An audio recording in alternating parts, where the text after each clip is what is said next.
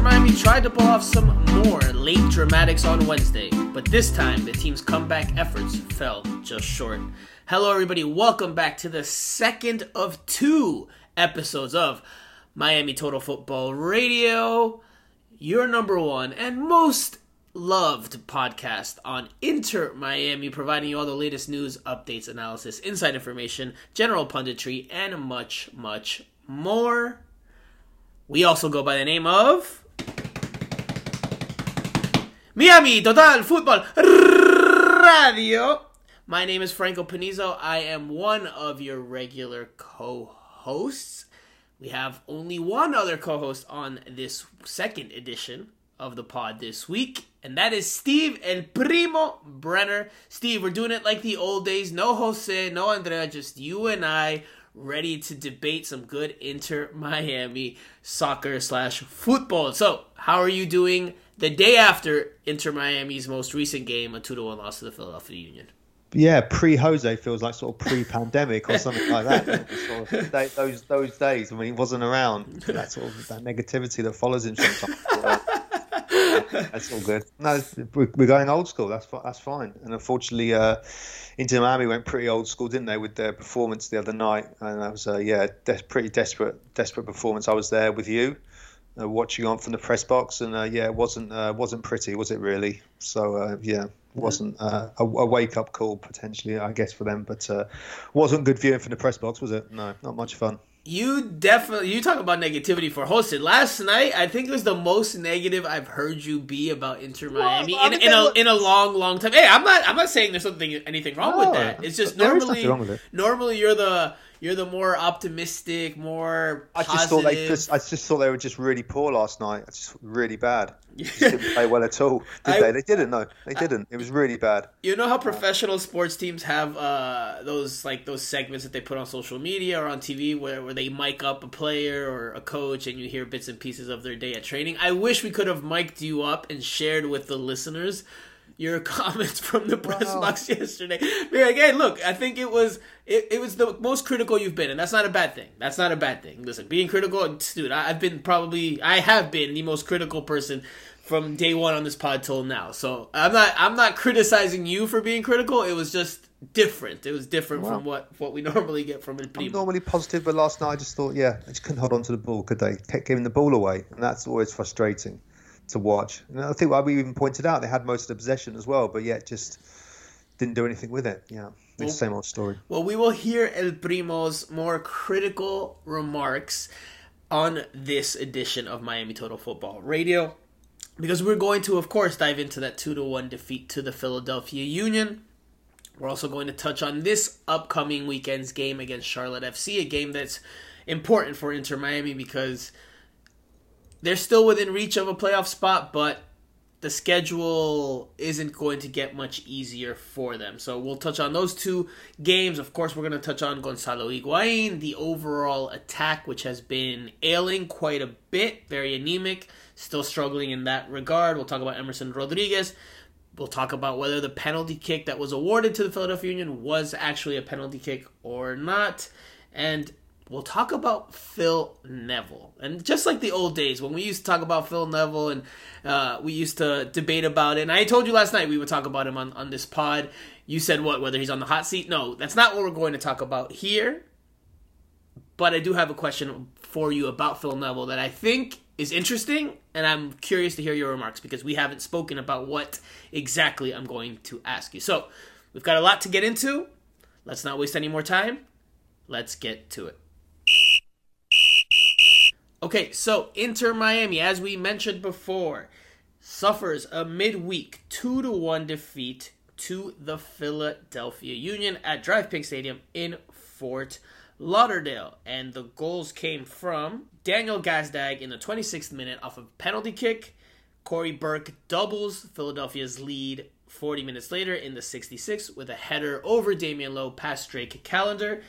Gonzalo Higuain off the bench scores his first goal since April. And what a goal. A sensational golazo from distance.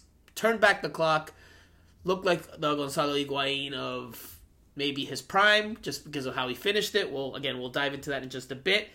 Inter Miami has some life late on. They even get six minutes of stoppage time, but they're not able to find that equalizer, so they fall 2-1 at home. First defeat at DraftKings Stadium since April, and there's plenty to dive into, and we will dive into, but we'll start with your overall thoughts. I know you just gave us a quick rundown, a quick synopsis of your overall thoughts on the game, but just dive into it a little bit more, round out the thought, your analysis on this game on Wednesday night. Yeah, well, they did. They did have a lot of possession. I think 62% of possession at the end of the game, but they just kept giving the ball away every time they went forward. In midfield, Motta, Gregore, in particular, I remember a few times losing the ball. They just kept losing it. I think we spoke to DeAndre Yedlin afterwards, and we sort of said that was one of the problems, wasn't it? He said, "Yeah, we just weren't good enough on the ball, and that was a collective. Created nothing, and at the back." Damien Lowe and Mabika had a sort of night to forget. Mabika was taken off at half time, wasn't he? But Damien Lowe was a bit shaky as well, so wasn't good. And I think Philadelphia just used the ball much better when they had it, didn't they? They just attacked much more concisely. Campagna was very, very quiet, barely touched it, didn't he? Higuain came on, didn't look as sharp, looked like he probably hasn't trained for a week or so, I would have thought, but then it's a great goal. He's just got a bit of presence, hasn't he? And that was a great goal, but they didn't deserve anything out of it, really. It was pretty disappointing, just because they couldn't make any inroads into a Philadelphia defence that defended really well. And they've been they're in good form, aren't they? So they were a good team, and it showed. They're in first place now in the Eastern Conference. And by the way, Julian Carranza, his loan, since we spoke on the last pod, his loan option has become a permanent transfer. It was made a permanent transfer before this game against Inter Miami, so he was eligible to play because he's now no longer on the books of Inter Miami. He is a Philadelphia Union player. He did not start. He came off the bench in this one. He looked a bit hungry for the goal, but did not get one, or did not get an assist either. So a rather uneventful return for him at DraftKings Stadium. But look, overall, it's much of the same story. And we've been banging the drum over and over and over again in terms of the attack. And the attack struggled again in this one. And it just was not that dangerous, was not that lethal. They put 3 shots on target. 3 shots despite having more possession. And one of those shots was that long-range golazo from Gonzalo Higuain. So if you take that away, they had 2 shots on target from the run of play despite having more possession. And obviously that's not good enough. And we can talk about why that is. We will talk about why that is, because we're past the halfway point in the season. There are reinforcements on the way, but it's the same story. It's the same old story. The team can't score. The team struggles to score. The team looks okay in the middle third at times. It looks okay in the defensive third at times, but it's in the attacking third where the real problems lie. At least my opinion. I mean, I think the numbers back that up. You look at their goal-scoring output for the year. It's no secret that they've gone out to try to get Pozuelo, and it's no secret why they've gone out to go get Pozuelo, Alejandro Pozuelo, as well as our good friend Coco, that Steve Brenner announces or pronounces his name exquisitely. But Jean. But yes, but it's just more. It's more of the same. It's more of the same. And at this point, they need those reinforcements as soon as possible. I think there needs to be a little bit more. There needs to be better attacking ideas, and I think that comes from the coaching staff. But again, we'll dive into that in just a bit. By the way, this was the formation Inter Miami came out with. It was a 4-3-3. You could maybe look at it as a 4-2-3-1, but I would say a 4-3-3 based on what we saw. And that was Drake Callender in goal. The backline from right to left, DeAndre Yedlin, Damien Lowe, Ame Mabika, Christopher McVeigh. The midfield was Gregory and Jean Motta with Bryce Duke ahead of them. And then the front 3 were Robert Taylor, Leonardo Campana, and Emerson Rodriguez. So we're going to dive into specific players, specific elements, specific components of the team and of the game. But let's start with just the attack. What do you attribute, not only Wednesday night, let's go a little bit bigger picture here, the overall struggles that the attack has had this year? Is it players? Is it coaching? Is it no DPs? Is it a little bit of everything? What do you attribute Inter Miami's goal scoring issues too, because right now they have scored 19 goals in 19 games. Obviously, that averages out to 1 per game. That is fewest in the Eastern Conference. I'm checking to see if that's fewest in the league. It is fewest in the league, yes. Tied with Sporting Kansas City, which is in last place in the Western Conference. So, Sporting Kansas City's played more games, though. But anyway, they're tied for last as of right now in terms of goals scored. Primo, why do you think Inter Miami continues to have goal-scoring problems? Well, I think because that front three you mentioned of Taylor, Campagna, and Rodriguez, they just weren't in the game at all last night, were they? Really, I don't think. Taylor kept getting the ball and kept giving it away. Campagna was kind of starved for service, barely touched it, and Rodriguez just kept running well, but just not, just didn't really produce anything. It was quite a tired, performance really. They just looked kind of really out of ideas early on. There's been a lot of games recently, I guess. Maybe that's a bit of fatigue in there, but, because Taylor's usually a little bit more lively, from the times I've seen him play. But, yeah, those three didn't play well. And Bryce Duke was pretty quiet, wasn't he? Gregore and Motta buzzed around, but they also kept giving the ball away as well. So no one in the midfield or attack had a good day. And I think that's, you could tell that was that reason why they lost that game, because they just didn't create any chances. I don't remember anything really of note too much before Higuain's goal, was there? But give me bigger picture. Why is this team struggling in the attack? Because yesterday's just an extension of what we've seen throughout the course of this season. So why do you think this team is struggling in the attack in 2022?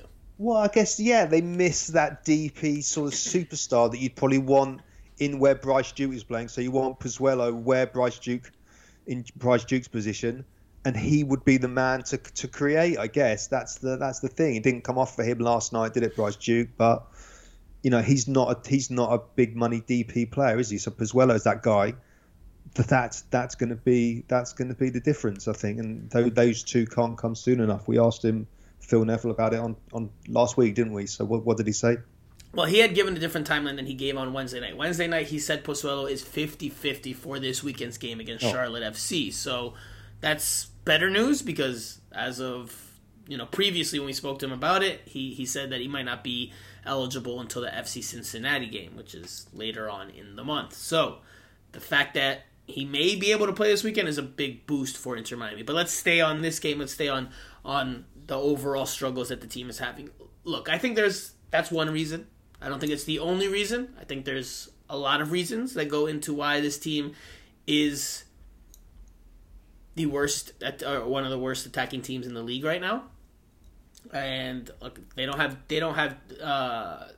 DPs out there consistently from the start. That's certainly a factor.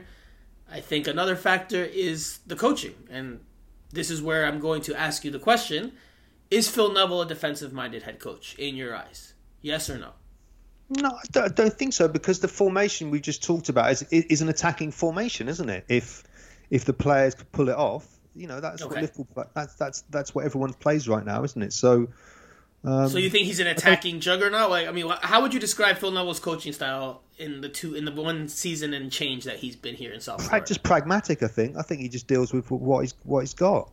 Okay. I think he's trying to put them into that.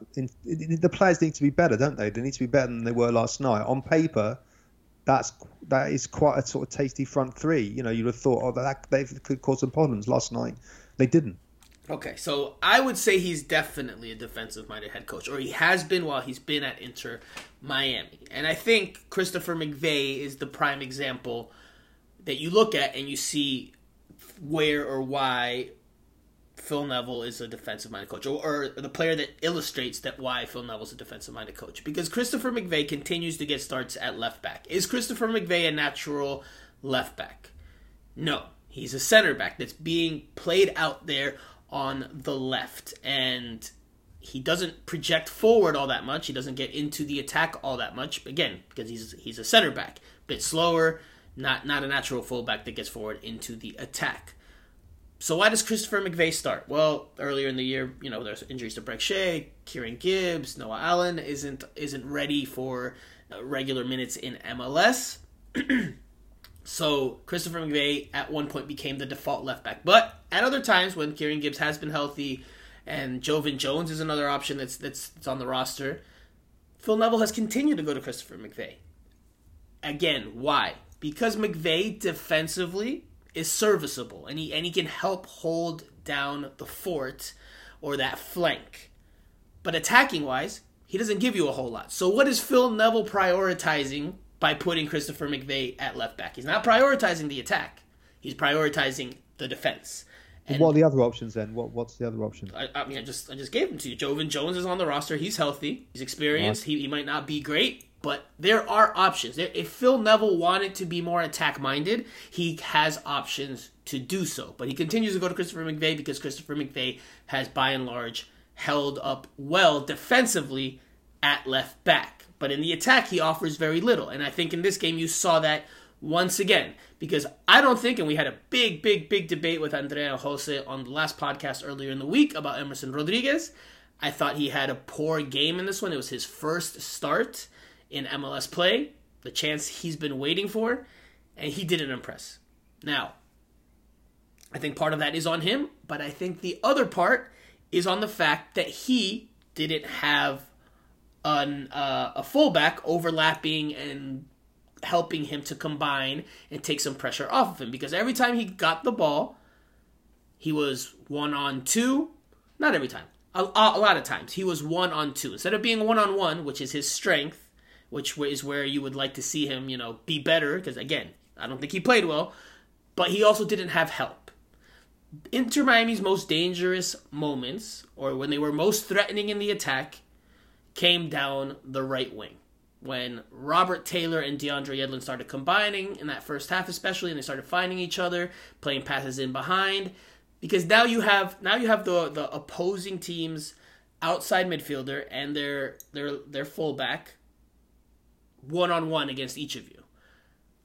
On the opposite flank, when Christopher McVey's not pushing into the attack, you have Emerson Rodriguez facing up against that fullback and that midfielder. So, that wide midfielder. So, Emerson Rodriguez, again, didn't have a good game, even when he was in one-on-one situations or when he had moments that he should have capitalized on, still didn't do a good job. So that's on him. But he also doesn't have much help in terms of the fullback, the marauding fullback that can help him combine, that can help create spaces and passes, and he didn't have that. On the right side, you did have that with Yedlin and Taylor, and I know you were critical of Taylor. I don't think it was his best game either, but the more dangerous moments came when he and Yedlin combined down that right wing, and then they whipped in crosses. Those crosses were pulled too soon or too late or off the mark often against the Philadelphia Union, and that hurt Inter Miami. If they had been a little bit sharper there, maybe they're able to get a goal, but they weren't. But again, the overall point is that I think Phil Neville is a defensive-minded head coach, and I think the proof is in the pudding, because right now Inter Miami, with a very different team than last year, is tied for last place in goals scored. Last year, with a different team, and yes, it was a poorly constructed team, and all the things we've criticized last year's team of being, but they had DPs. They had Pizarro, they had Higuain, they had Matuidi. And they finished tied for second worst in terms of goals scored in the entire regular season. So, two different teams are struggling to score. I think Phil Neville plays a part in that. I think he plays a part in that. I think the 5-0 that they suffered to the New England Revolution last year in summer, and then that's when he made the switch to the 5-man backline and things got better. I think that really impacted Phil Neville. And I think that made him now think, okay, we have to prioritize the defense at all costs to give ourselves the best chance of winning. That's just my opinion. That's just my thoughts from the outside, because since then, I think we've seen Phil Neville be very, very defensive-minded. You don't agree with that? I mean, I guess. Look, I haven't watched it as intently as you in terms of for every game, so it's difficult to say. But I guess, yeah, when you put it like that, maybe he has been a bit defensive. But I still think he's just trying to deal with. They just haven't had the players, have they? But this is his team, right? Isn't this his team? Isn't this his team that he said he's put together, that he found all the people, okay, not him himself, but he and the staff worked very arduously during the offseason and spent countless hours and they almost got no rest, and this is the team that is his team that he put together. Well, we're still waiting for 2 more players to come in, aren't we? So, there's that argument with it as well. Plus, the lack of DPs. So that's obviously Pozuelo's coming in. So that's it. So I guess, yeah. So I think the players that are being brought in, I think they will help. I mean, they really can't hurt the team in terms of the attack, because Inter Miami, again, right now tied for fewest goals in MLS. They should help. But are they going to make a huge difference? I mean, it's possible in MLS. I've seen it in MLS that one player comes in and they make a huge difference. Team goes on a run. Team makes it into the playoffs. So it's possible. They need something, don't they? They need that creative spark. But I need to see ideas, Steve. Primo, I need to see attacking ideas. Well, I want to see what we're being told. Football from the team. But it can't just be on one player, Primo. No, it can't just be on Pozuelo to be, all right, now you're all of a sudden, you have to pull the strings, and you have to create chances and do, like, because guess what? Let's say Pozuelo comes in rusty, or Pozuelo goes down with an injury, or collectively, you need to see more from Inter Miami. And I don't see enough from Inter Miami. Last night, again, you were very critical in the press box, and I agreed with you, because I don't see collectively that many attacking ideas. I see the same thing over and over. Get down the wing and whip in across. That's all I see from this team. And that's something that, that might be what they want to do, but they're clearly not that good at it, because the numbers don't lie. So if that's the case, you need to find other ways to unlock a team. You need to find other ways. If you don't have a number 10, there's still ways to go about it. You can still knock the ball around and do 1 to 2 touch passing, quick passing movements, diagonal runs in behind the defense. In Spanish, you say asociaciones. You don't see that. You don't see like partnerships developing on the field in terms of combination play. You don't see triangulaciones, triangulations, where 3 guys are knocking the ball around to create space. You don't see that that unbalancing of defense. I don't see that much of an attacking idea. Now, Motta and Gregore have like a good sort of partnership together. I think that's maybe something that's come out. Lowe and Mabika were both really poor, on last night, but. Yeah, and the attack, Robert Taylor has been a good player and has put in some good performances, but it just didn't work last night. But I don't know. They'll say, wait, we want to have a DP in there to see then, what difference he can make. So he has to do something. They have to have something creative to spark them. Otherwise, they're going to miss out on the playoffs. And look, again, just to round out the point that I'm trying to make here is that, look, to Phil Neville's credit, last night I did see the team push more numbers into the attack. I did see that from Inter Miami. Where in other games I've seen Inter Miami attack with 3 players against 6 or 7, and that's obviously a numerical disadvantage. Let's say you whip in a cross. Unless the cross is perfect to the striker, you're probably not winning that. And if the ball falls to somebody else or there's a loose ball, just from a number standpoint, you're probably not going to get it because, the opposing team has more players in the box than you do. Yesterday, I saw more numbers forward. I saw more numbers committed forward. So that is, for me, a step in the right direction in terms of what Phil Neville is trying to do with the team. But I still don't see enough clear-cut attacking ideas. I just don't see that. And look, Pozuelo, again, he'll help. Corentin John will help.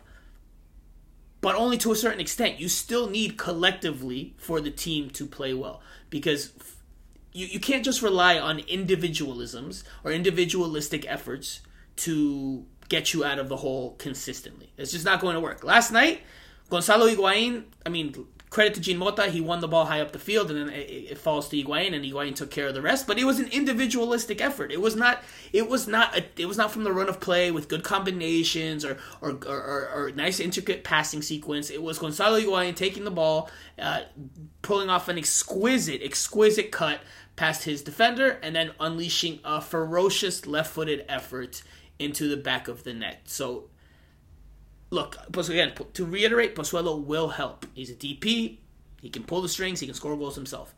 But if this team doesn't start showing more collectively, Pozuelo's only going to do so much. And that might not be enough for Inter Miami to make the playoffs. So they got to figure that. They have to figure that out. And if that means being less defensive minded and taking more risks and leaving yourself exposed at the back, then so be it. Because right now, I mean, this style isn't very sexy. And last night, I think it was probably the worst attended game of the season, from the eyeball test. I don't know what the numbers are, the announced attendance or whatnot, but that's always, exaggerated a bit. So just from the eyeball test, I think it was the worst attended.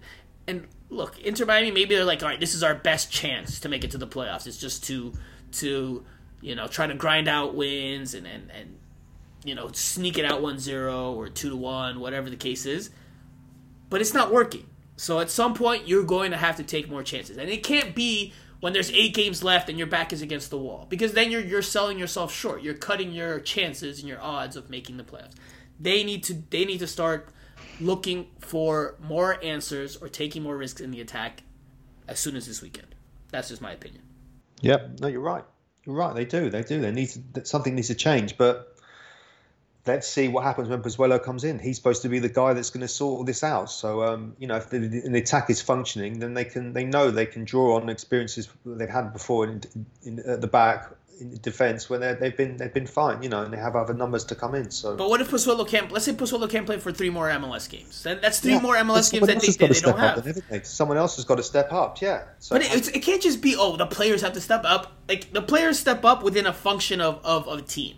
It's not just one player has to just do this or one player has to do this and do that. Look, Inter Miami, and here's another, and this is necessarily go to the defensive point that I made about Phil Neville being a defensive-minded coach, but they don't score off set pieces, and that's something I've banged on the drum since last year and the year before that with Diego Alonso.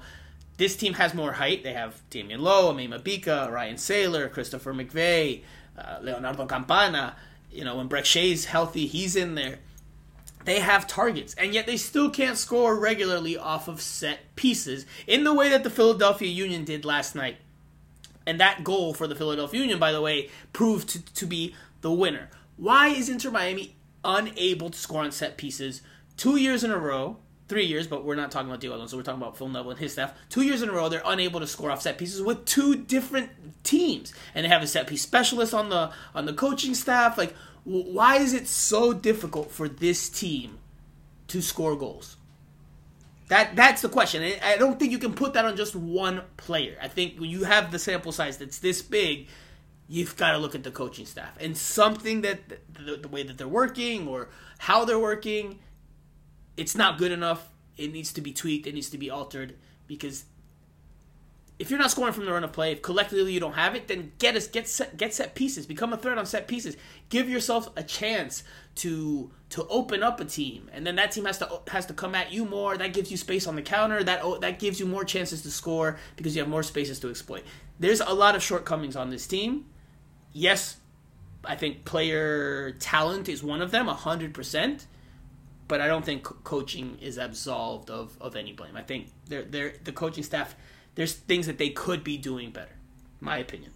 Yeah, well, I mean, it's worth making the point now then, isn't it, that Martin Patterson, who was working with Phil Neville's coaching team, has left the club and he's gone to Barnsley in the Championship back in the UK. So that was I guess a blow for the coaching team. And he has not been replaced, right? He has not been replaced. I don't think he's going to be replaced. Phil Neville's contract's up.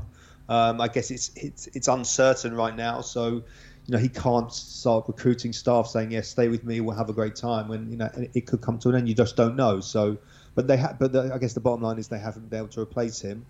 So what happens? Does Jason Kreis step up? I'm not entirely sure about that. Maybe we'll have to ask. But yeah, I guess that's a blow for any coaching team, isn't it? Not giving anyone excuses, but they're down a man. Well, Jason Kreis has been number 2 for the entire year. Pattinson was signed back in January from the second team. Now he's left as of this month, which has flown under the radar here in South Florida, but he did leave and he has not been replaced. You can read, like you said, read in between the lines as to what that means for Phil Neville and his staff if he's not able to bring in an assistant or hasn't brought in an assistant yet. What that means for his prospects going into this offseason. But we'll switch gears for now because we've talked about the attack a good bit. Let's talk about something that was a good thing from this game, and that's Gonzalo Higuaín's finish. Golazo, I've already raved about it. Just class, the way he's able to get by his defender. He gets the defender to bite on the right-footed shot, fakes it, goes on his left, and then he still has the quality from distance, from outside the penalty area, to hit it past Andre Blake, arguably the best goalkeeper in MLS. So that's the type of quality that Inter Miami has been missing in terms of DPs delivering. Again, this is only Gonzalo Higuain's third goal of the year, first since April, and the first from the run of play in 2022. So, that type of contribution would help a bit more, something Phil Neville acknowledged after the game. He said if we can get Gonzalo scoring 5-6 goals or 7, I forgot the numbers he put out there, but he's like, if he scores more goals from here to the end of the season, we stand a good shot of making the playoffs. But what'd you think of the goal overall? It was one of very few bright spots for Inter Miami. It was a great goal, wasn't it? Great, lovely turn, great finish. But that's what he can do. But I didn't think he looked as trim as he has done. I don't think he's trained properly for the last sort of week or so. Missed the game with Orlando, didn't he? Said he was ill, and it was like, oh, it's another one of those. Oh, is he ill? No, we're not really sure. We don't know, but that's what he can do. He just hasn't been able to do that on a consistent basis, which is really, which has hurt them. Because if he was able to do that on a consistent basis, and then they had these other players to come in as well, then the team would look different, wouldn't it? But as right now, it's just a little bit pedestrian because they just don't have that creative spark, and he could have been that, but just hasn't done it consistently. But it's still a great goal. He's still a class player. So I would say, obviously, there's nothing to take away from the goal. Nothing. A heck of a goal. Probably, if not the best one Inter Miami has scored this year, surely up there amongst the best. But again, because last week's pod, I said I think he's finished. I think he's done. Physically, he doesn't give you a whole lot. Obviously, this type of goal shuts my mouth a bit, but we need to see it more consistently. And I think this goal just was a byproduct of a play that just came out perfectly for him. Inter Miami won the ball up high up the field. He got the ball in open space. He did have to get by one defender, but he was able to do so, and then he was able to use la potencia that he has, the strength and the sheer power that he has from distance to blast that shot into the back of the net. From the run of play in other games, when the game's a little bit more closed, when the other team isn't so open and they have their lines a little bit tighter, you see how he struggles. So I think this play that presented itself was the absolute perfect play for the player that Gonzalo Higuain is today, and he took full advantage of it.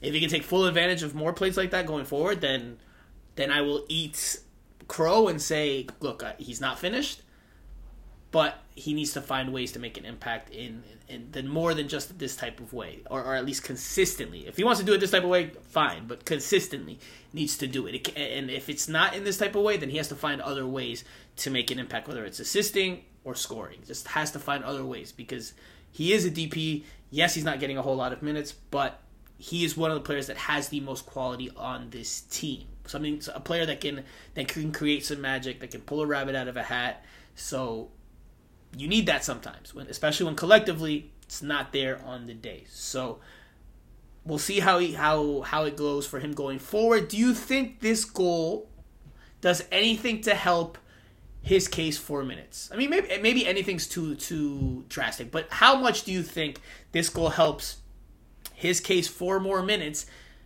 given that Pozuelo is on the brink of entering the fold? Yeah, I mean, he didn't. What else did he do other than scoring the goal? He sort of buzzed around a bit and did a few nice touches, but didn't really. He looked engaged. He looked engaged, but I agree that I don't think he was like wow, other than the goal. No, he didn't. He did okay when he came on. Yeah, no, he's an impact sub for sure. I don't think that changes. It just and Campagna had a very just quiet night, didn't he? He was barely in the game at all. Don't even remember him going really close at all, did he? Did he have any? He had. I'm trying to think. I think he had one header he had one header that was contested. It wasn't great, and it was harmlessly wide of the frame. I will say this because Phil Neville did say something about in post game about having, once Pozuelo's in there, what it might look like with Higuain. He said something along those lines about having those two playing off of one another. Higuain playing off of Pozuelo. Campana, there's no denying he's been one of, if not the best player for Inter Miami this year. But as of late, I'm of the opinion that he's cooled down a little bit, that he's slowed down a bit from where he was. And then, that's not just because of the goals. I think it's just his overall play overall. So I still think he's the top option at striker, Campana.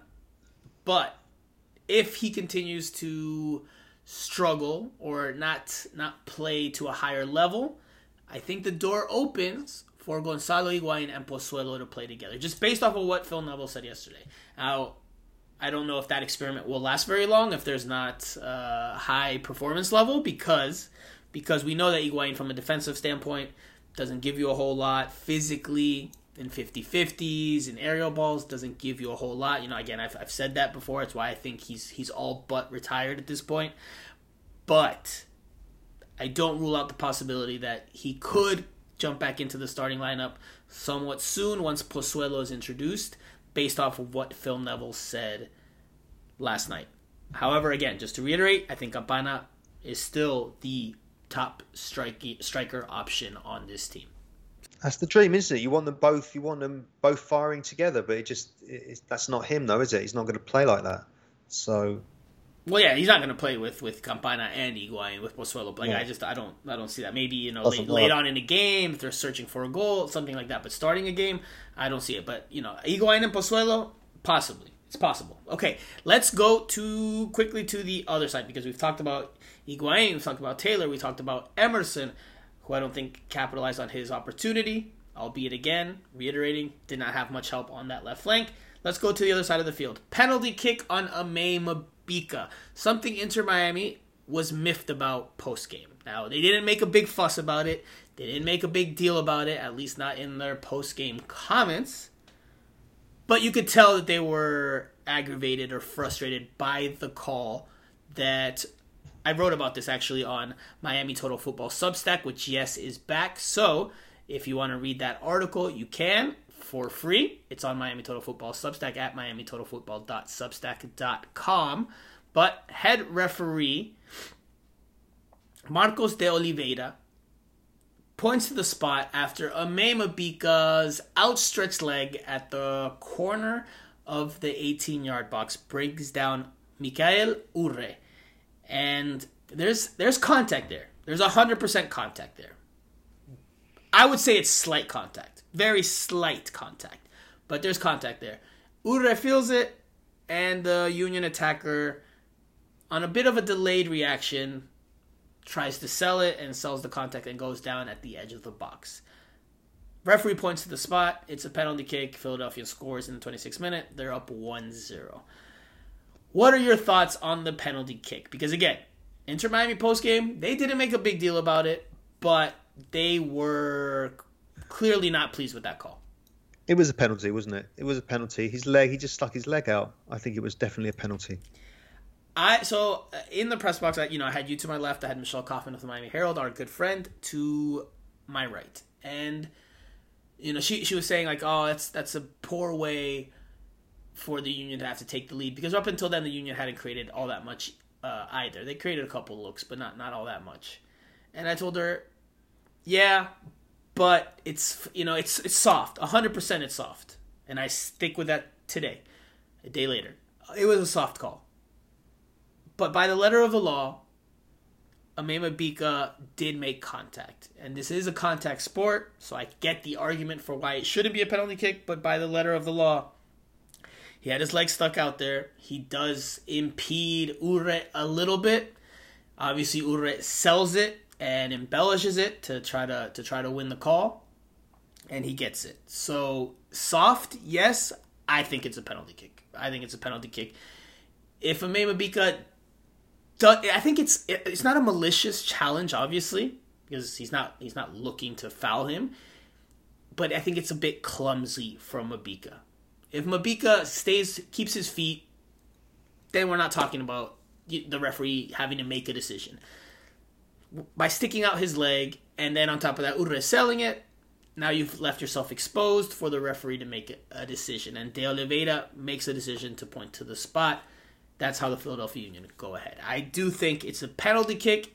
as soft a penalty kick as you might see, and I would 100% hear the argument for why it's not a penalty kick. Part of me would even agree or like be like, you know what, you're not wrong. It's just up to the ref's criteria, and on this one, he pointed to the spot. Bad luck for Inter Miami, but that's the way it goes sometimes. Against Minnesota United, we talked about it. I don't recall if Primo, if you were on the pod, but after the Minnesota United game, Andrea and I had agreed that we thought Campana got away with like a little push on a Minnesota United player on the lead up to Indiana Vasilev's game winner. In that one, that didn't go. That went uncalled. Inter Miami won that game. So sometimes you get good. Sometimes the calls go your way. Sometimes they do not. They did not go Inter Miami's in this situation, and they fell behind. Now, Phil Neville clearly was. Again, they didn't make a big fuss about it post game, but you could tell that they did not like that call. And I'll quote Phil Neville. This is from the piece on MiamiTotalFootball.substack.com. And it's from Phil Neville's post-game press conference last night. But he says, quote, "Maybe we could have had a penalty, but we were never going to get anything from this referee. I did not actually think the one that was called against Inter Miami was a penalty. Did anyone else think it was a penalty? No. End quote. So those were Phil Neville's thoughts. He obviously goes from talking about a play that involved Bryce Duke, that Inter Miami asked for a penalty kick but didn't get one, and then he surveyed the room in terms of the penalty kick that was called against Inter Miami against the Mema Bika. DeAndre Yedlin, after the game, says, quote, "I thought there were some interesting calls, but that is how it is, I guess." End quote. I spoke to a Mema Bika one-on-one, and I was able to ask him about that penalty kick call. This is what a Mema Bika said. Yeah, I mean, I definitely need to watch it. Whether it was enough to be deemed a penalty, I don't know. I'm not too sure about that, but I mean, it was called, and we went down a goal. So obviously disappointed in myself for that, but just have to move on. Is there something as a center back you can do there? Is there something different you can do? I mean, because again, it's not like you completely took him out. There's contact, and then he obviously goes down to sell it. Is there anything you can do as a center back differently, or is that's just the play? Yeah, I mean, it happens, and it happens quickly. Without being, a Monday morning quarterback. Sure. In hindsight, maybe just try not to make any contact at all. But like I said, it happened, and just try to put it behind me, and try to put this game behind us, and move on to Charlotte, because that'll come quickly. You can read between the lines that they don't agree with that call. Yeah. They don't agree with that call. So, it's a bad. I won't say it's a bad decision. It's an unfortunate moment for the team, but it is what it is, and they still had time to come back from it, and they just couldn't because the attack continued to sputter. After the game, Phil Neville said, "I think this team is crying out for goals," and I think that's an accurate description for the team, because they're hurting in a big way in the attack. The defense eventually will have issues, will break down. You can't just rely on the defense to always post clean sheets and get you a shutout. You've got to score goals. And that helps take some pressure off the defense as well. So look, Mema Bika in this one, penalty kick aside, didn't have a great game. Something that you noted before, he was pulled at halftime for Ryan Saylor, who I thought was much better in the second half. Those two center backs have been alternating as of late. I think right now, Ryan Saylor's in the better run of form, and that's not because of last night. I just think Ryan Saylor has been performing a little bit better than Mema Bika in the recent appearances I've seen. I'm not too sure why Phil Neville continues to rotate them or have them on this merry-go-round there at the left center back spot, but I think Mema Bika is unlikely to see the field ahead of Ryan Saylor for the foreseeable future after last night's game. Because to get pulled at halftime is a pretty big sign that you didn't perform, and it's a pretty big sign. Because I asked Mabika, "Hey, are you healthy? Is everything okay?" And he said, "Yeah, I'm healthy." So he was pulled, we're assuming, for tactical reasons, not because it was planned beforehand or anything like that. It's probably a safe assumption that it was a tactical decision from Phil Neville, and probably because he wasn't happy with what he was seeing from Mabika. Actually, I remember one play from you, Primo, that you were like, "Oh, Damian Lowe is slow." And I was like, Damian Lowe's not slow. And you were referring to a play, actually, where it was Mabika that was struggling to catch up to the Philadelphia Union attacker. So not a great half from Ame Mabika. I'm not sure why Phil Neville continues to rotate. I don't know if you have any idea or you have any thoughts on why he might be rotating the two, but I think Ryan Saylor is slightly ahead right now, and I think he should be getting more of the looks in the upcoming stretch of games. Yeah, no, Mabika and Lowe were all over the place last night. Mabika's normally pretty sort of consistent, isn't he? He's quite solid, but no, he had a bit of a nightmare last night, and Lowe was just, again, they kept losing the ball all the time and giving it away, and just, it was quite a bitty game, wasn't it? There was a few tackles going in, and it was getting quite physical out there, but no, they couldn't withstand it, unfortunately. Inter Miami finished with 12 shots, 3 on target. Philadelphia had 11, 5 shots on target. 58% possession for Inter Miami, 42 for the Union. Again, the Union don't prize themselves on possession. They just care about being effective, about high pressing, and they did that. They did that. Now, before we finish up this segment, we have to talk about this weekend's game against Charlotte FC. Right now, Charlotte is in 7th place in the Eastern Conference. So they're in the final playoff spot. They have a 4-point advantage over Inter Miami. They've played one more game, but they have a 4-point advantage right now. This is a big game for the South Florida side. There's still a lot of games to be played. 15, if I'm not mistaken. But this is a pretty big one because you can't let that gap continue to grow because then you're going to put your back against the wall going into the final couple months of the year. So this is a game at home against an Eastern Conference opponent that is vying for a playoff spot, a direct competitor for those playoff spots. You have to win this game. You have to win this game if you're Inter Miami. So for you, Primo, Charlotte, not bad for an expansion side being in 7th place. They've even undergone a coaching change. They have an 8-win, 10-loss, and 2-draw record, so they don't tie a whole lot. They either just win or lose. What does Inter Miami have to do to beat the expansion side, which has scored 23 goals, but also given up 24? Just talking about expansion sides, Austin as well, top of the Western Conference on 40 points.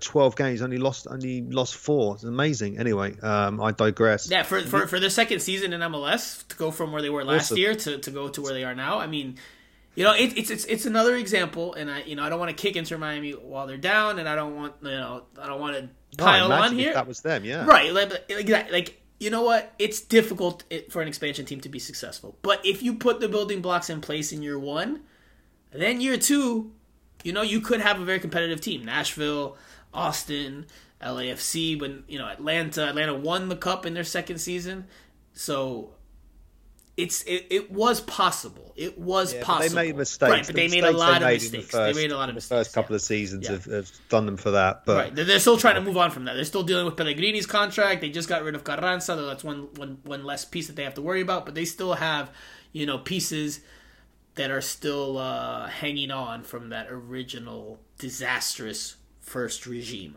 But anyway, this weekend's game, Charlotte FC. What does Inter Miami have to do? Do not tell me they have to score goals. That's obvious. How do they go about winning this game, Primo? But by just being better. Yeah. That is it. Very, very simple game, mate. This is why they pay you the big bucks, man. This is why they pay you the big bucks. It's a very simple game. They just have to be. They have to be better. What was Phil Neville saying about Pozuelo last night? Say 50-50 chance. 50-50 chance. That's that's as of what we know from Wednesday night. That's where he stands. Now we will have availability with Phil Neville on Friday. Maybe we'll get an update then as to Pozuelo's status for the weekend. But we wanted to get this podcast out before Friday because it's such a quick turnaround. So as of right now, the latest thing that we know is that it's 50-50. Let's say he doesn't play. Let's say say it's more or less the same group. Again, they have to play better. How do they play better? They have to retain possession. Well, they have to keep the ball better. They were trying to attack. Like you say, they're mostly down the right. But you said about Yedlin and Taylor, they're probably two of the most talented players. So it's not unsurprising they've got a good relationship together. But they've just got to try and keep the ball better and just try and create stuff. Bring Campagna into the game more. Maybe he'll have to drop a little bit deeper. It's just they have to try and mix it up because whatever they were trying on against Philadelphia wasn't working. So I will say, and I just said that Sailor should be ahead of Mabika in terms of, but definitely off the back of that performance, yeah. But if because I'm going off of what I think Philadelphia will do, but if Inter Miami wants to try to get more from its attack, if you want to bring Christopher McVay, tuck him in, put him back in his natural center back position next to Lowe, okay, get Kieran Gibbs back out there. Or Jovan Jones. Give yourself a more natural left back option out there to help whichever left winger is starting. I don't think Emerson Rodriguez gets another start. I don't think he did enough to warrant that. And Phil Neville didn't directly talk about Emerson Rodriguez when he said this following point, but he did say, in order to get on the field, you have to produce. He was talking just generally speaking here. He wasn't talking about Emerson Rodriguez, to be clear. He said you have to produce. That's how you get, into the coach's thoughts. That's how you get into the team more consistently. And I don't think Emerson did that. So I don't think Emerson starts again. I think Vasilev comes back in. Not sure on the status of Lassiter yet. He didn't dress for Wednesday, so I think it's a long shot that he plays on Saturday. So I think you'll see probably Taylor and Vasilev on the wings. But again, you need more in the attack. So I think Kieran Gibbs or Jovan Jones, one of them, I would say has to start. Now, does Phil Neville do that? We'll see. Because it's very likely he could just stick with Christopher McVay and put Ryan Sailor at center back next to Damian Lowe. But if it's me, I'm starting to think about getting a natural fullback out there to help the attack. Because Gibbs is fit now, from what I understand. Right, Gibbs is fit, so he's good to go. So that could give him an option on Saturday. Right. So you need to start. I can't make this any more clear. You, as Inter Miami, in my opinion, need to start taking more risks, and that comes with the possibility of giving up goals. Yes, but you're not going to win games if you can't score goals. And right now, Inter Miami is not scoring goals. So give yourselves a better chance and open yourself up a little bit. Push more numbers forward. Get more attack-minded players on that field. And live with the results. If that doesn't work out, then okay. Then, this team is flawed. The shortcomings here, and here with the roster, here with the coaching staff, whatever it is. But give yourselves a chance. Phil Neville earlier in the year talked about during his tenure about being bold, being brave, going after it. Okay, go after it. Here's your chance. Whether Pozuelo's there or not, obviously that changes the dynamic. If he's not there, we're going with the assumption he's not there. You still should be bold. You should still be brave and go after it. Because playing this style that we've seen by and large for the last few games, and for much of Phil Neville's tenure, it's just not very attractive. So not only are you not winning consistently, you're also not doing so, or you're doing so in a pretty ugly manner. So anyway, all right, Primo, before we close out the segment, touch on one more thing very, very quickly, and that's that there is a Barcelona friendly on the schedule for next Tuesday. There's also an open training that was announced for Monday, but you need tickets for that. For Barcelona's open training session on Monday night at Drive Pink Stadium. I don't know if we will do a pod before the Barcelona game and after the Charlotte game. The turnaround's even tighter because there's only 2 days in between those games. And it's a friendly. Yes, it's Barcelona, but it's a friendly. So I don't know if we will do one. Maybe. It's possible. I won't rule it out. But I don't know. I would say, like Pozuelo, it's 50-50. But anyway, if we don't, we will come back next week and we'll recap the Charlotte game and the Barcelona match. Really quickly, Primo, just in case we don't come back and preview that game more specifically, what do you think? I mean, it's a sold-out game, but what do you think we'll see on the field in terms of Inter Miami versus Barcelona? I don't know. I was just thinking now. Look, Barcelona everyone's in the preseason mode now, aren't they? So all the leagues in Europe, Chelsea are in the US as well. I'm going to cover their match against Arsenal in Orlando next weekend. So I think it'll be quite competitive, and I guess at least the result won't matter too much for Inter Miami, but at least they could maybe try some stuff out against top level of opposition.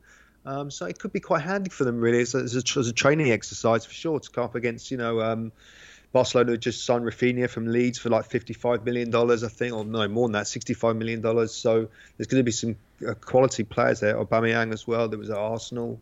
Frankie de Jong, who's potentially going to go to Man United. I mean, there's a lot of top quality players. So it'll be a good experience for some of the Inter Miami guys. Maybe some of the young kids as well will get a chance. I think again, I said this, when the game was announced. I think it's, you're going to see some starters play for 20, 30 minutes, and then it's going to be a rotation. You're going to see Inter Miami 2 players like Harvey Neville, Romeo Beckham. You're going to see them play against, at some point as well, Barcelona's second team players, but they're in preseason. It's all set up for Romeo Beckham, isn't it? His dad played for Real Madrid, and now he's ready to shoot down Barcelona. Going to happen.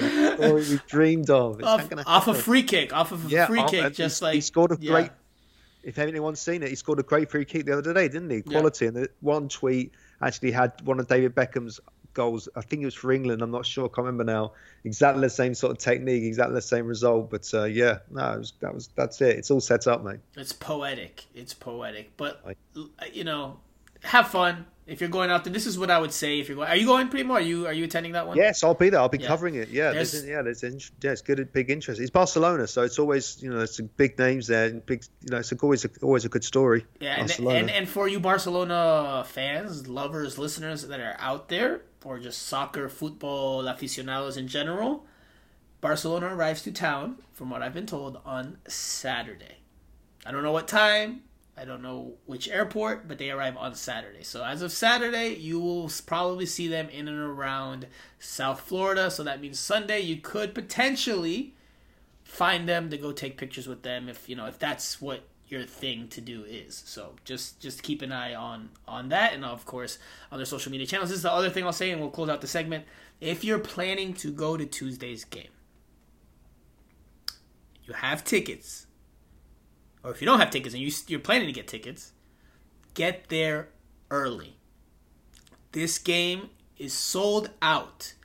Drive Pink Stadium has enough problems as it is with traffic and getting in and out when it's close to kickoff on a half-filled stadium for Inter Miami. So for this game, it's going to be, I can imagine, wild. We've been told that there's been, 200 plus media credential requests, which is by far and away as big as or bigger than anything Inter Miami has gotten to this point. So that's just from a media standpoint. This again, tickets that was announced this week, they're sold out. So get there early, because if you run late, if you're gonna cut it close, you're going to be at risk of missing a good part, if not the entire first half, between the traffic that is sure to happen on the streets on Commercial Boulevard, in the parking area, as well as the foot traffic to actually just get into the stadium. I know, listen, I'm a South Floridian. I know being late is just part of our DNA and our culture here, but I would say fight that as much as you can on Tuesday. Get there early. Better early than late. Better there in your seat before kickoff than as opposed to, missing half of the game, especially with the price that these tickets are at. So if you're going, enjoy it, but I recommend highly, and can't stress enough, get there early. Okay, Primo, that does it for this segment. Let's take a quick break. We'll come back for the Q&A session and our final thoughts after this.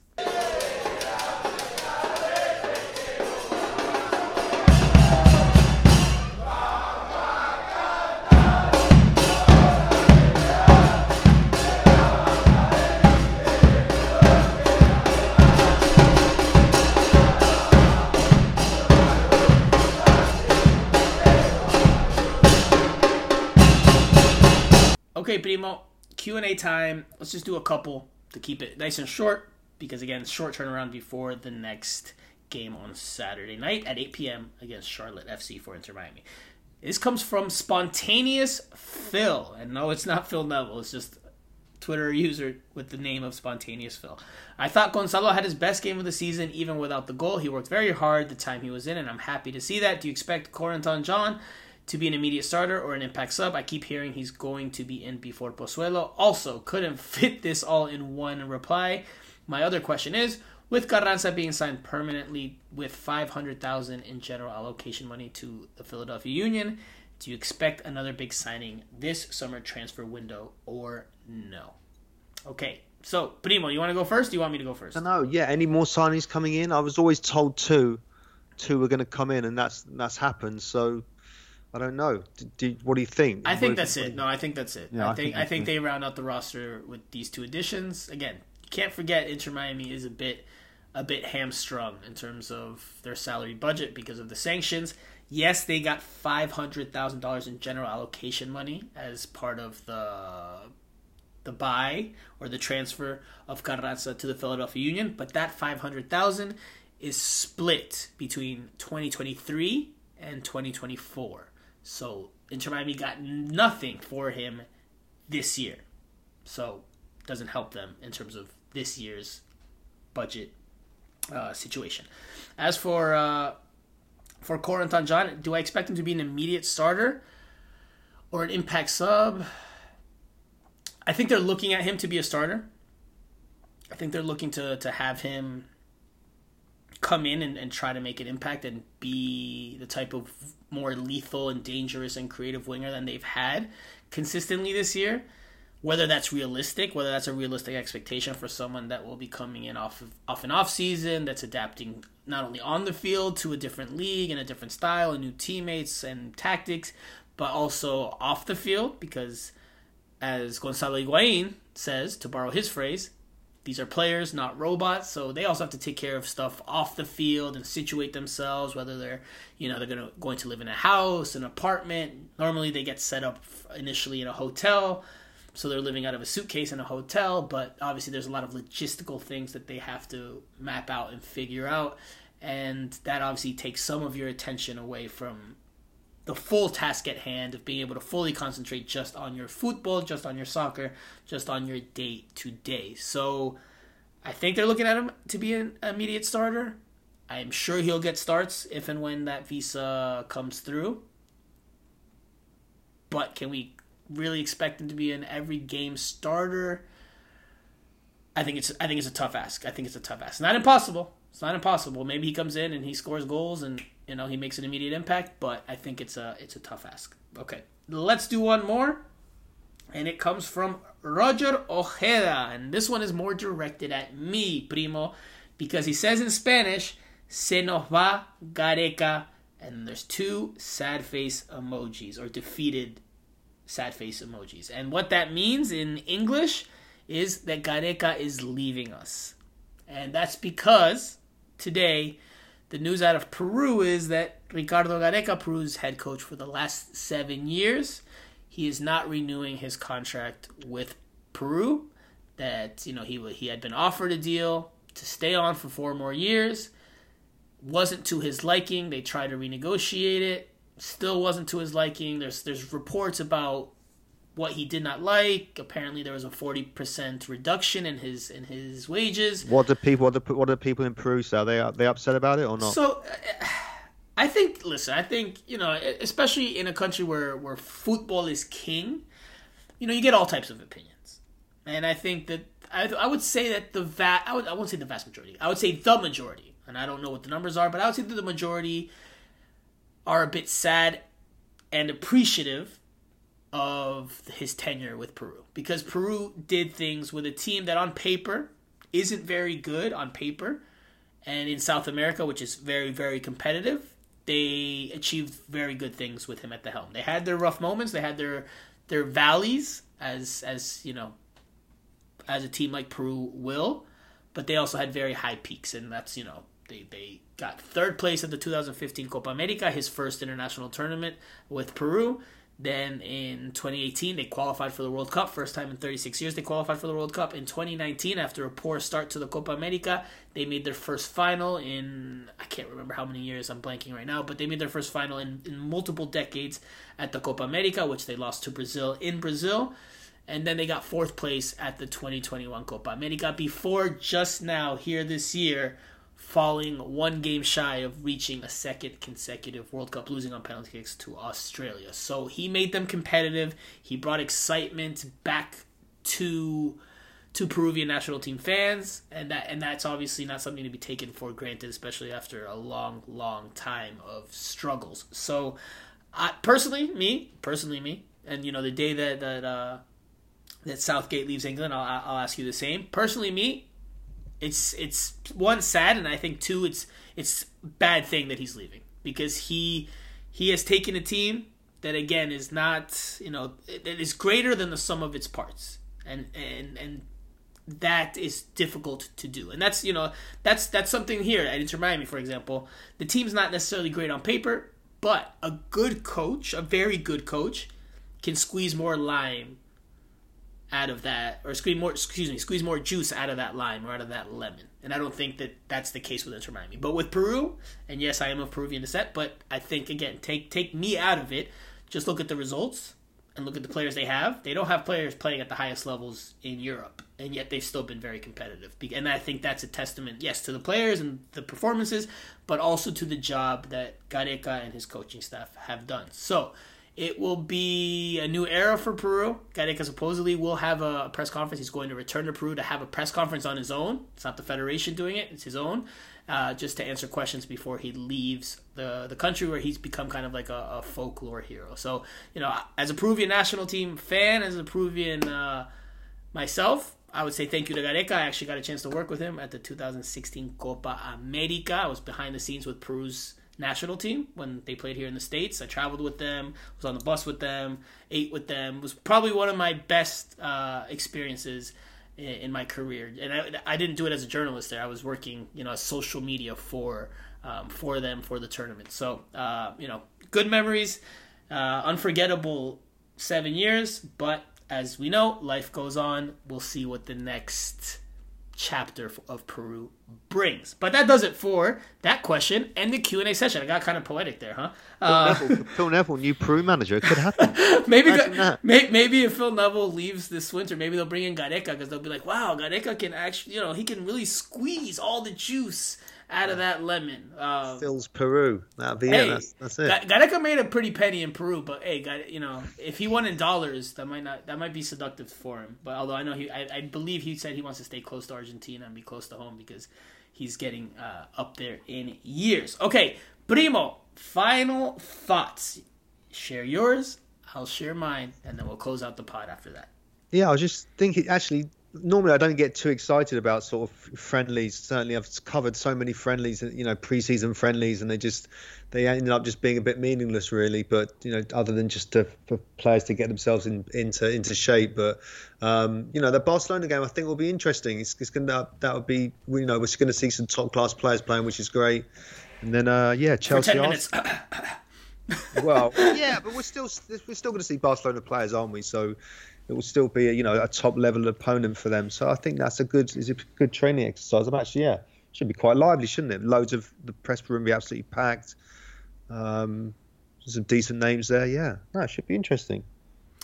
Alejandro Pozuelo was introduced at halftime of Inter Miami's game on Wednesday, and Jorge Josemas were alongside him, as was Chris Henderson.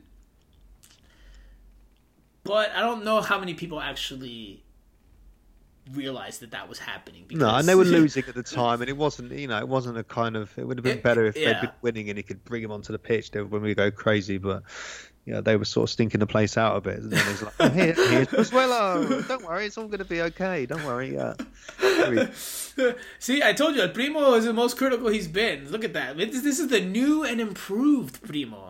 Well, maybe not improved. I guess it just depends on your vantage point. By the way, I have to ask you, that's just my final thought. I just didn't, the way they presented him, it just kind of seemed like a second thought. It wasn't like it wasn't made to be a big deal. The circumstances weren't great, were they? So it was a bit flat. It was a bit flat. And I'm sure that there's scheduling and all the stuff that goes into it, but it would have been better to have him before a game and present him before a game where, more of the focus could be on him. At halftime, sure. People are going to the concessions, people are going to the bathroom. I wasn't huge on the way they formally introduced him to Inter Miami fans. Which, by the way, we still haven't had a chance to talk to him either. I imagine that will be soon. Maybe as soon as Friday. Maybe, but hopefully soon, because we still haven't had a chance to speak to him about his arrival to South Florida. Now, Primo, before we wrap up, I'm going to ask you one thing. Because we cannot do an old school style podcast of just you and I without asking you how your football manager is going. So please enlighten us, share with us. Tell us you've won a cup at long last. I've had a little hiatus for the last week or so, but I'm still at Dortmund. I think 4 seasons in. Haven't won anything yet. Longevity. Won the Super Cup, second to Bayern the whole time. Bayern just beat me as well. I think I lost the league by about 20 points one year. So, no, but I'm sticking with it because I just think we're on the verge of something. We're close. There's some good young players coming through. Made some good sign. I've signed Antoine Griezmann. He's 33, but just provides something a bit different. And the board are sticking with me, and I've still got to support the fans. So, I just haven't won anything. Well, but I've been competitive, and I had to. And Haaland went to Bayern Munich for free because he didn't renew his contract. So that wasn't good. Oh, and you were raving about him, so that must have hurt. He was my guy, yeah. He was my guy. But... Oh, see, so you're just like not winning titles, but you're just staying along. Don't you think it's time you step down? You go take on a new adventure. Why keep putting Borussia Dortmund fans through the ring of mediocrity after 4 seasons? Don't you think it's time to give somebody else a chance and you go on to some other team? We're close. If we just stop losing to Bayern and let's stop losing about 4 or 5 other different games, then we'll be okay. I don't know. There's some good young players. It's a good young team. You can just keep trying for years and years. So, like Makuku's only 19. He's like my star striker now. How good will he be when he's 25, 26? Last question for you on this. If you don't win something in the next season, will you step down? Will you move on and just try to... Really? You would just keep going? I'm going to keep going till I win something for sure, yeah. What if you never win something? What if you keep banging your head again? I'm close, mate. I'm close. It's just... maybe I should have been more positive in certain things when playing Bayern. Yeah, I went a bit negative, and they beat me. But then I was already about 7 points off anyway. So I don't know. A bit negative and not positive enough on the field. You see, we talked about that earlier on the pod. I can't recall exactly where, but yeah, we talked about that. Anyway, all right, that does it for this second edition of the pod. Thank you guys again so much for listening yet again. Actually, I almost forgot. We have a winner for the lottery. And no, I do not know this person because, there's always somebody that will be like, no, this is rigged, this is that. No, I don't know this person. But this person did win the second. We gave one jersey to Jeffrey Poole just because I liked his message. I didn't put him in the lottery. I actually talked to him a bit yesterday before the game. We met up and we were able to catch up and talk some football. I still haven't given him his jersey, but it is coming. I'm just waiting for him to give me the details of his address and which size and which one that he wants. Now, the winner of the lottery is Federico Vargas. And again, I do not know Federico. I've never met Federico in my life. I actually haven't even talked to Federico until he sent the message. So unlike Jeffrey, because Jeffrey I had exchanged just different DMs with talking about Inter Miami beforehand, as I do with a lot of you that just have questions or that have just thoughts on the team. I had talked to Jeffrey Poole in the past. I've never spoken to Federico Vargas beforehand. So he has won one. Make sure you DM me to give me your address as well as your size and which jersey of the initial year you want. But again, we can sort that out over DMs. But again, that does it for this week's show. We will be back again probably next week after Barcelona. Unlikely beforehand, although I won't rule it out. So, for Steve El Primo Brenner, I am Franco Penizo. You have been listening to Miami Total Football